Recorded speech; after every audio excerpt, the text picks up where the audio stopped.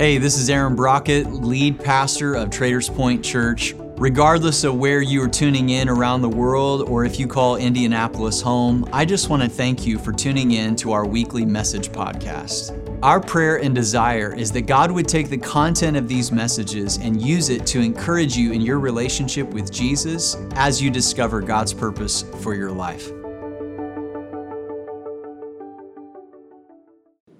I hear there was a football game last night. And I don't know why everyone was so excited to see my Kentucky Wildcats beat Vanderbilt yesterday. It's a weird thing for everybody in Indiana to get excited about. But nah, Purdue fans, this is your time to shine. This is your time to be so happy. All right? You should be so happy today. Ohio State fans, I'm so sorry. We're glad you're at church. We mourn with those who mourn, and we rejoice with those who rejoice. Hey, we're glad to have you. My name is Petey. I'm one of the pastors here. I got to warn you, I'm coming in a little bit hot today. All right, I'm coming fresh off vacation. I spent a week with my family, with my little kids at the beach, just soaking up the memories and soaking up all the love. And so that also means I'm coming back with a little bit of an extra oomph, a little extra rest. And so you all are the beneficiaries or the recipients of that extra oomph. All right, so just get ready. I'm coming in a little bit hot today. You have been warned. Okay, you've been warned. Grab a Bible and get to Ephesians chapter 3. We're going to be in Ephesians 3 today. If you don't have a Bible, no worries. We'll have it on the screen behind me for you. But one of the things that I realized coming off vacation is there is a new sheriff in town when it comes to how adults waste their time. All right, so, in previous generations, on a trip like I was just on, by the way, I drew a lucky hand where my parents and my in-laws love each other and they get along, and so we all vacation together, which is crazy, but it works for us. And so I found this interesting thing, in generations previous, on a trip like this, adults may have wasted their time in the evenings by watching TV together or by reading a book or something productive. Now what happens, it doesn't matter if you're young or you're old, it's totally cross-generational. The new sheriff in town for adults to waste time is social media. All right, it was amazing. We'd put the kids to bed, and within 5-10 minutes, every single person in the house, every adult would have their phone up, scrolling through Instagram, scrolling through Facebook, scrolling through Twitter. And I'm not hating on social media, all right? I'm not hating.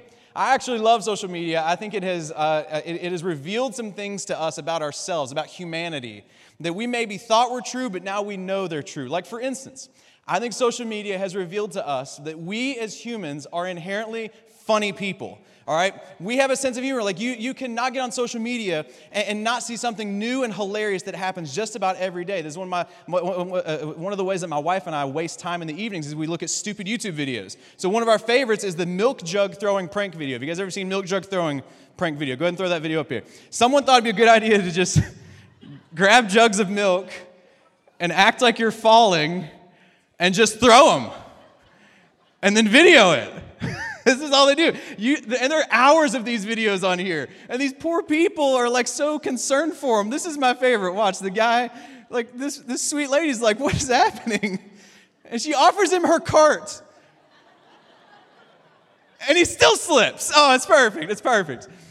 This is brilliance. This is revealed in our nature deep down. God has given us a sense of humor. One of my favorite ones that just happened was on Twitter a few weeks ago. It was a hashtag that went around called hashtag white people love to say. All right, I don't know if you saw hashtag white people love to say, but there were some of these that were just hilarious. I love them because they were way too true, and I say all of them. Yeah, let's go first one. White people love saying things like, here comes trouble, with a big grin on their face when they see someone they know out in public. I was like, I've said that for sure. White people love saying, clean as a whistle after cleaning anything. It's like, I think I just said that yesterday. Next one. White people love saying, will you pack me in your suitcase when you're going on vacation? My dad said that for sure. Next one. White people love saying, it went down the wrong pipe after choking. We've got pipes around here. Next one. This is my favorite. White people love saying, it's because you're so sweet when you get bit by mosquitoes. I say this stuff all the time, and it's so funny because then I asked one of my black friends, hey, do you ever say this stuff? And I read him a few, and he just looked at me and smiled, like, no, I don't say, I've never said that. I love social media has shown us that we are pretty funny people, but it's also shown us some other things about ourselves that are maybe not so pleasant and not so fun. Because we don't just go to social media to get our dose of comedic relief. We go to social media to get our news. We go to social media to express our views and our opinions and our perspectives and to read other people's views and other people's opinions and other people's perspectives. And what this has revealed to us is that as humans, we have this inherent tendency to surround ourselves with people who are mostly just like us. See, like, when's the last time you saw someone post something on social media that you didn't agree with, that you strongly disagreed with, and you know what happened in your heart? You were tempted to click that little button that says unfriend. Or maybe not unfriend. You can do what Facebook allows now, which is just unfollow, which means you can still be friends. Like, they still see you as a friend. You just don't see anything they do, which this is super crazy, like the complexities of social media. But like, this is what we do. We follow people and we share things that agree with our perspective.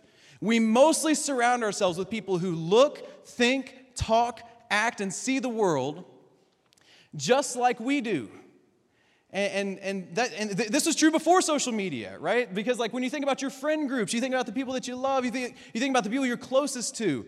They're mostly people that think, look, talk, act, and are in the same age range as you. And this is just who we are. We surround ourselves with same.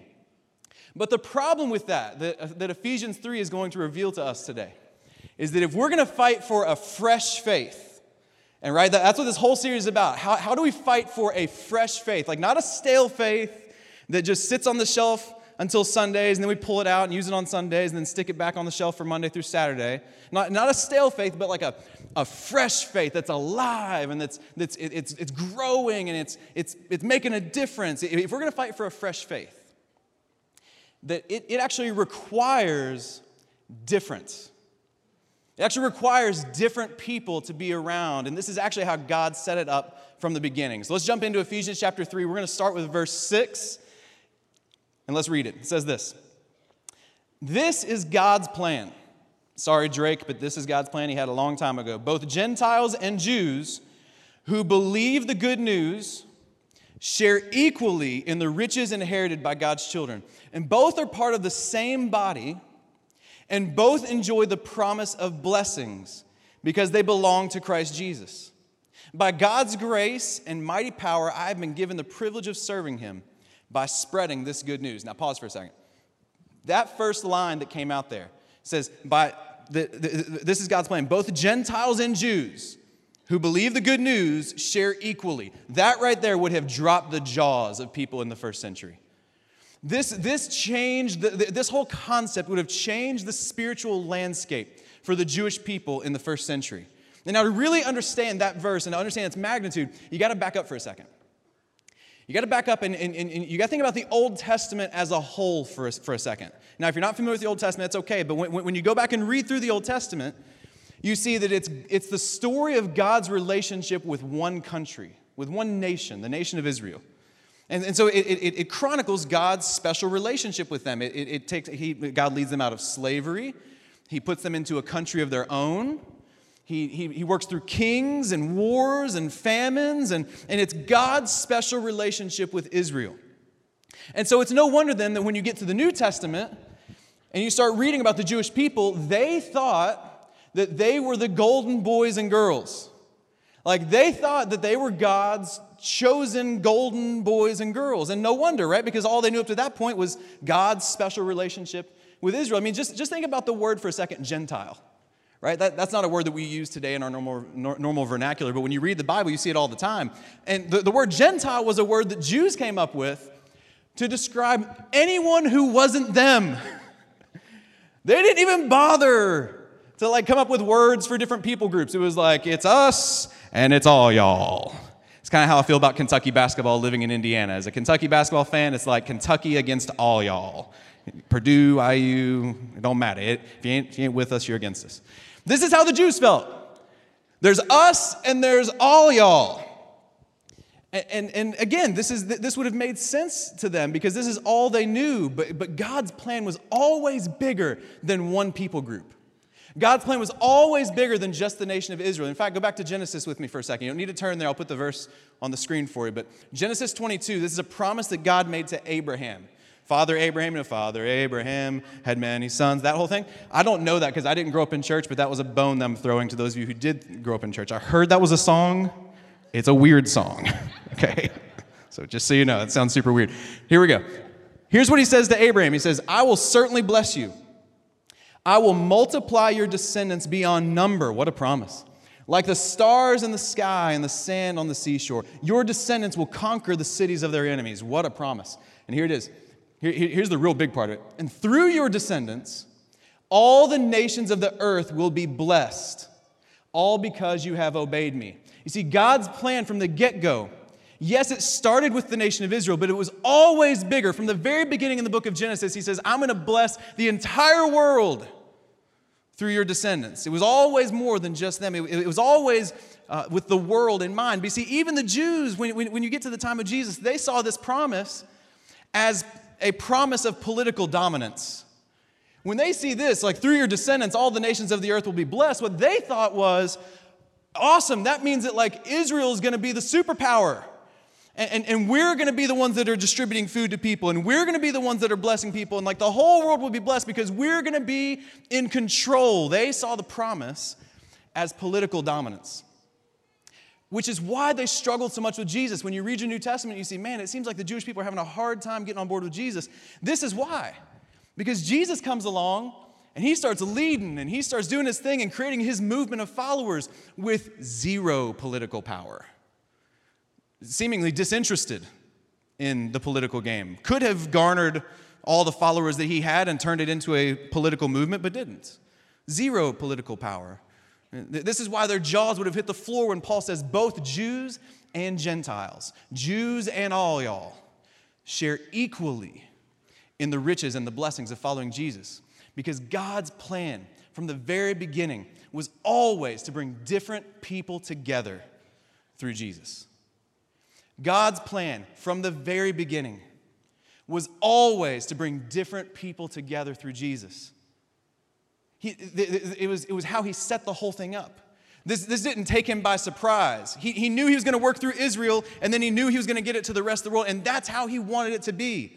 Because God's love does not discriminate. It doesn't matter if you're black, if you're white, if you're brown, if you're rich or you're poor, if you're young or you're old or you're middle-aged and you don't know which you are, which means you're probably old.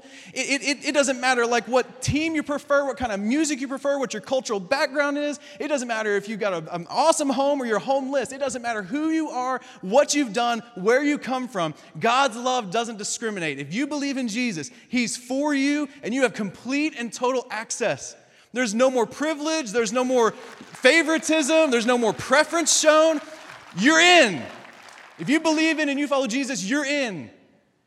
Because God's plan from the get-go was to bring different people together through Jesus. And so the Jews that started to understand this are like, okay. So he loves everybody. Okay. But still, when you read the book of Acts, you see this. But still, the Jewish people thought, they all have to become Jewish though, right? Like, I know God loves them. I know that's great. But they're all going to, start doing our traditions, right? They're going to, listen to our music and pray our prayers and wear our clothes and, they're going to, assimilate. They're all going to become Jews, right? And this was the hot-button question in the book of Acts. How Jewish do you have to be to follow Jesus? And so the leaders get together and they pray, and they're like, God, what should we do? What should we do? And they come back with this answer, and they say, you know what? God has told us that all you have to do that's Jewish is just don't eat the meat from these pagan festivals. Basically, just don't worship other gods and don't be sexually immoral. Outside of that, keep your culture. Whatever culture you brought in here, just keep it. Men, you don't have to be circumcised. And when they said that, every man in the house that day was worshiping God on his knees. It was the most expressive men have ever been in worship. It was just like, hallelujah, praise the Lord 10 times, I'm going to get circumcised. It was amazing. And the reason I share all that with you is that you need to understand that the family of God was always meant to be multicultural. It was always meant to be different cultures and different backgrounds and different people all brought together underneath the one name of Jesus. It was never meant to be this assimilate into our thing and be just like us. No, whoever you are and whatever you walked in here with, whatever music you like to listen to, however you like to dress, whatever culture you come from, however you talk, however you walk, bring it in here. It's okay. You're welcome in the family of God because God's plan from the get-go was always to bring different people together through Jesus. And now there's a reason for this. We can clap for that. That's worthy. There's a reason for this, though. Okay? And the reason is maybe not what you would think. Because the reason has nothing to do with political correctness. The reason has nothing to do with just checking off a box so that you fend off the cultural pressure to be diverse. See, there's a pragmatic reason and then there's a theological reason. We'll get to the theological reason in a second. But there's a pragmatic reason that God always wanted to bring different people together under Jesus. And it's simply that we're actually better together. Do you know that? We are actually better, not just in this room, but in every room, when there are different kinds of people around. When it's not a room full of same, we are actually better. And science has actually caught up with this. Science has actually already proven this. This is not opinion. This is a scientific fact now. And this is why I'm telling y'all, as Christians, side note, as Christians, we should never be scared of science. Like, science is our best friend. We should never be scared of science. Science is not going to disprove the existence of God. Science is the process of us understanding how God made it. That's all this is. And science is going to catch up with a lot of this. And science has caught up with this, with God's heart. Because look at the study that MIT did back in 2014. They studied diverse workplaces versus homogeneous or same workplaces. Here's what they found. The more homogeneous offices have higher levels of social capital, meaning they get along better.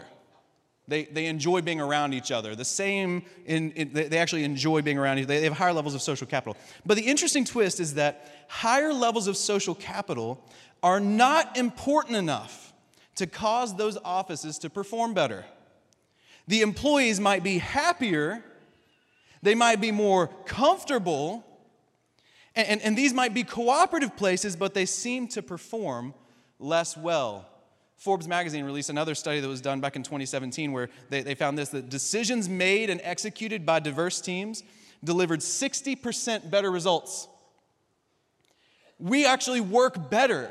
Like, we do a better job at just about everything when different people come together. And come on, we've seen this in our lives. We know the value of a different perspective.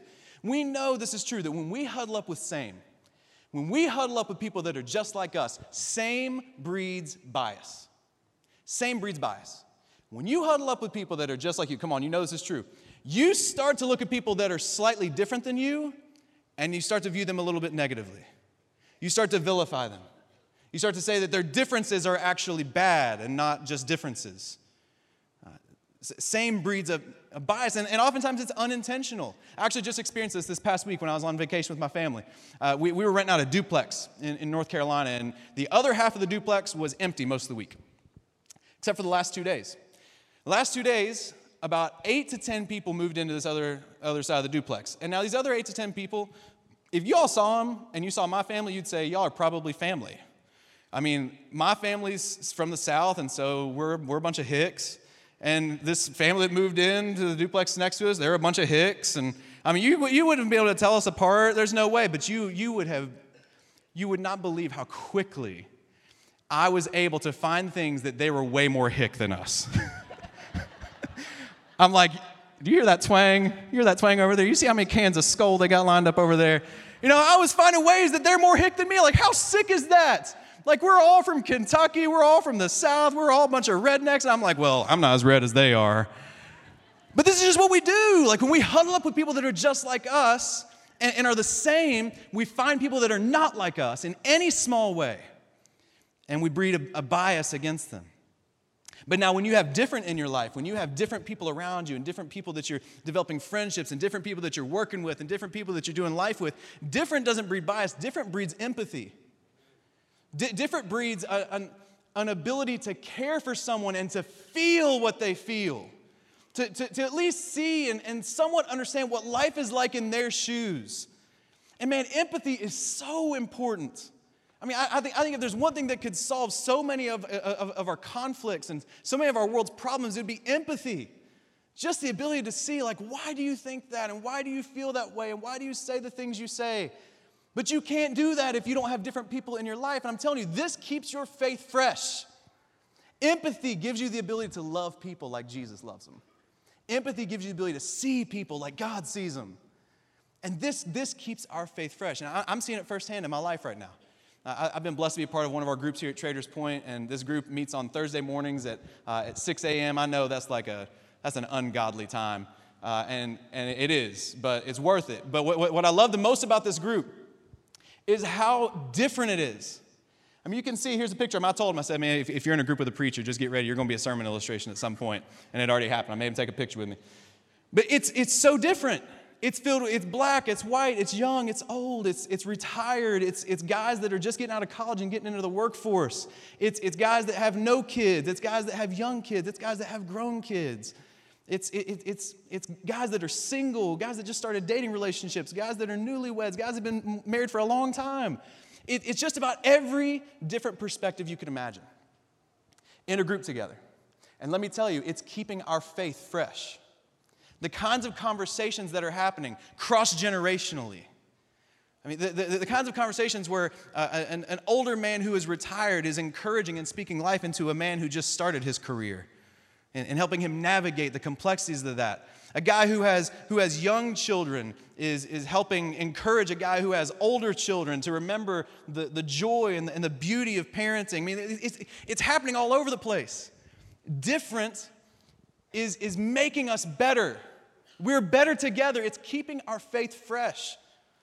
And so, because this is how God created it to work from the get-go, because this was God's plan, we must then, it's incumbent upon us to then pursue that plan, to find ourselves smack dab in the middle of God's plan. And if you want to find yourself smack dab in the middle of God's plan, you've got to pursue difference. It's not going to just happen by accident. You may stumble into it by accident, but chances are you're going to have to pursue it. You and I are going to have to figure out this thing in our hearts that somehow, some way, every time we see someone different than us, whether they're a different age, a different skin color, a different aisle on the political spectrum, we see different and our hearts walk the other way. We walk away from different. But if we're going to really pursue this and really be in the middle of God's plan, we have to change our hearts and we have to start to pursue it. We got to start diversifying our dinner tables. We got to start diversifying our parties, diversifying our hangouts, seeing different and saying, I'm not going to walk away, I'm going to walk towards it. Because if we don't,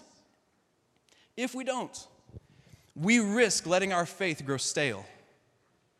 And furthermore, what's even scarier is not only will our faith grow stale personally, but we actually risk putting a lid on the effectiveness of our church, the effectiveness of the gospel in this city.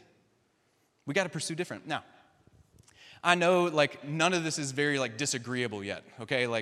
We may not be doing it perfectly, and all of us probably need to grow in this, but nobody's out there nah, man, I'm out. I hate people that are different than me. I'm walking away.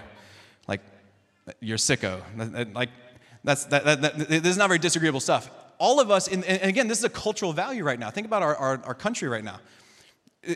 Thank goodness, diversity is actually becoming a cultural value. Loving and pursuing people that are different than us is actually something that, you don't have to be a Christian to get around that. That's something that our country is starting to get around. Even though we're still very divided and still have a ton of work to do, it's starting to rise to the top as a cultural value. But the problem is when you actually start doing it. The problem is when you actually start bringing different people into your circles, it's super hard. Super challenging, very painful, because different is uncomfortable, different introduces tension, different isn't always agreeable. It's hard. And again, this is not an opinion, this is fact. Science is proving it. If you go back to that MIT study that I referenced back from 2014, one of the other quotes from that study said that homogeneous teams, same teams, they felt great during the process, and yet they lost. They're all comfortable, they felt good, but they lost. While diverse teams felt miserable during the process until they finished and met their target. No one is telling us how hard it is, but you have to embrace that because the ultimate outcome will be better. It's hard. And this was no shocker to Paul. When Paul wrote Ephesians 3, he knew how hard this was going to be. In fact, look at what he says in verse 14. He says, when I think of all this, look what happens. What does he do? He jumps for joy and he can't wait to do it. No.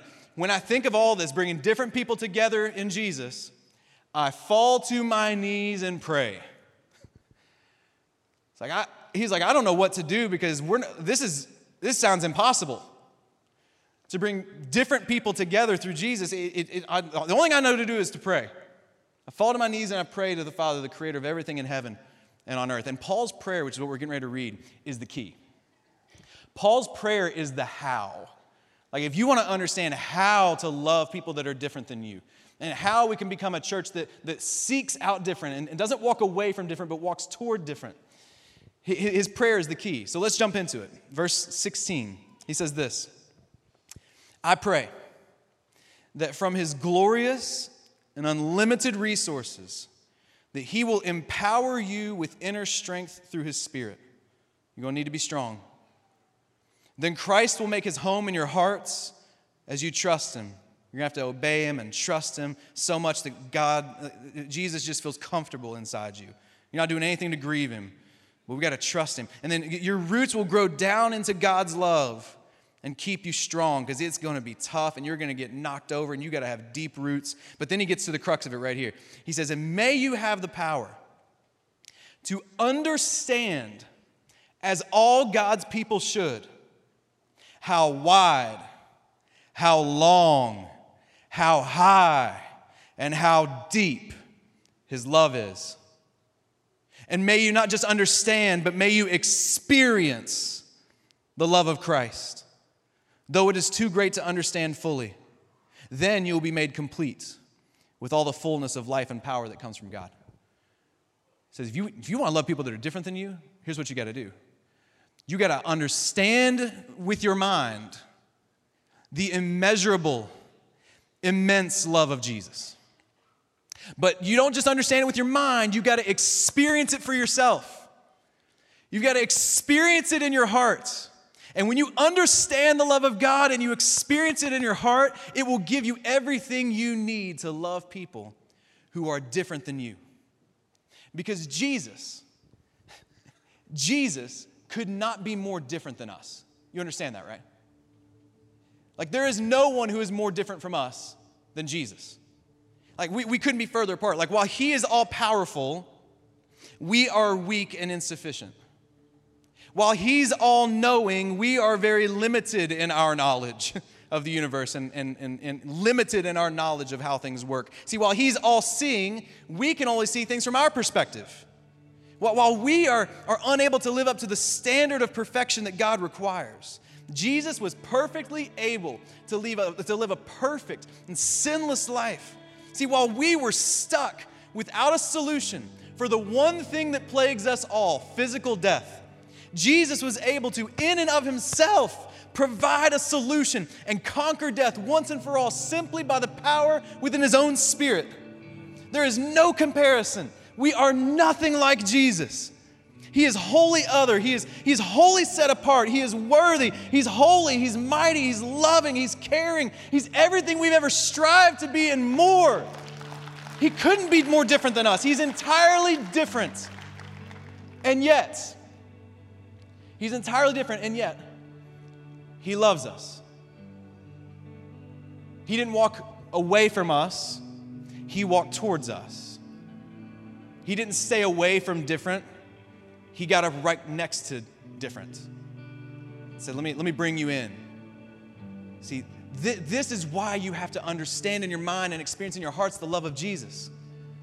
Because Jesus loved us and we are different. So if you want to love people that are different, you got to love like Jesus loves. You got to experience that. You can't offer something to someone that you haven't experienced and received yourself. And that's really the reason. You know, we talk about a pragmatic reason that God has a heart for diversity and difference. There's a theological reason. And it's not about being politically correct. It's not about checking a box. It's because when we love people who are different than us, it puts the love of God on display for the world to see. It communicates the gospel to a world that isn't quite sure what it is. It communicates God's love to a world that is dying without it. When you love someone who's different than you, you are putting his gospel on display for the world to see. Jesus would say it like this in John chapter 13. He'd say, so now I'm giving you a new commandment. Love each other, just as I have loved you. Like, just as I have loved you, you were different and I came near to you. You were different, you were nothing like me, but I loved you with everything I've got. Just as I have loved you, you should love each other. And then, your love for one another will prove to the world that you are my disciples. It'll prove to the world. You see, Paul knew, Jesus knew, there's so much more on the line than just being politically correct. There is a world that is dying out there that needs to see the love of God. And if you and I can start to embrace this and start to love people who are different than us, and the world can see that, man, that is such a dangerous love. It's such a it has the power to change the world. And that's why Paul would end Ephesians 3 with these last two verses, and then we'll wrap up. These last two verses say this: now all glory to God, who is able. If you're wondering if you can do this, you can, because he's able, through his mighty power at work within us, to accomplish, I love these two words, infinitely more. One translation says far more.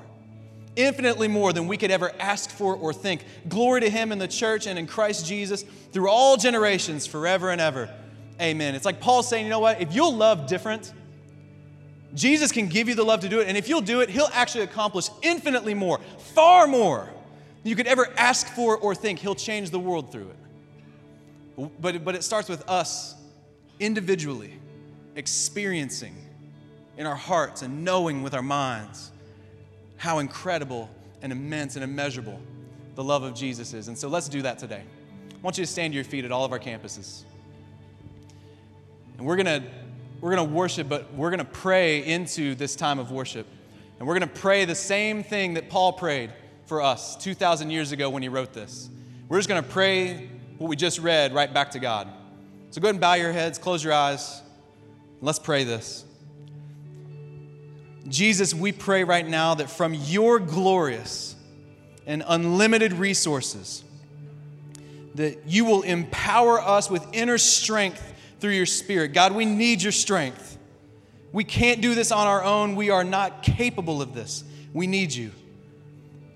And then, Jesus, we pray that you would make your home in our hearts as we trust you, that, God, our lives and our obedience would be so committed and so strong to you that you're just relaxed in our hearts, that you're kicking back and you're enjoying life inside of our hearts, that nothing's grieving you about our lives. And God, we ask that you would grow our roots deep down into your love to keep us strong. God, when we get knocked over, when we offend someone, when we don't love different the way that we ought to, we're going to need roots deep down into your love to keep us strong. And God, may we have the power to understand, as all of your people should, just how wide, just how long, just how high, and how deep your love is for us.